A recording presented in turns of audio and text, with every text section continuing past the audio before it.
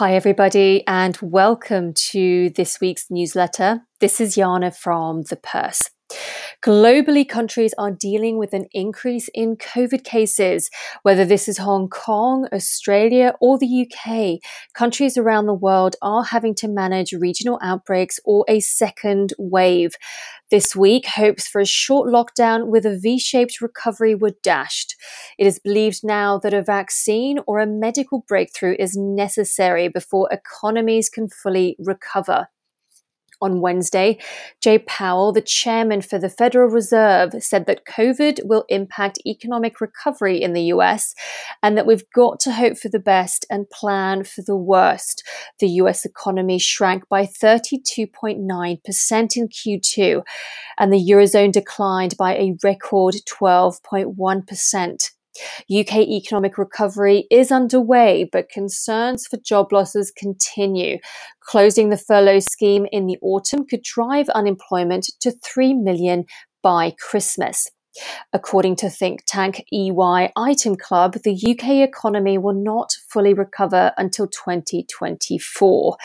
Meanwhile, shares in Kodak surged 2,441%, sending its market cap close to $2 billion. The US government loaned the camera-making firm $765 million to help produce ingredients in key generic medicines to fight COVID-19.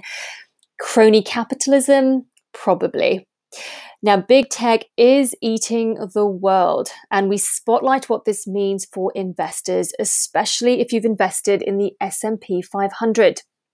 In the Have You Seen This section, read about women's wealth in the US and why it will triple to $30 trillion within the next few years.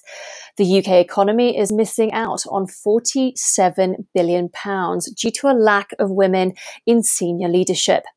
And read about the hidden ways companies are paying women unfairly. Now, we're tracking a US startup called Loom. It's co-founded by a Black female founder who has just raised $3 million in seed funding. Check out Martha Brooke, the personalized productivity startup, and their crowdfunding campaign. And listen to our podcast interview with Vicky Saunders, an entrepreneur and a leading advocate for entrepreneurship as a way of creating positive transformation in the world.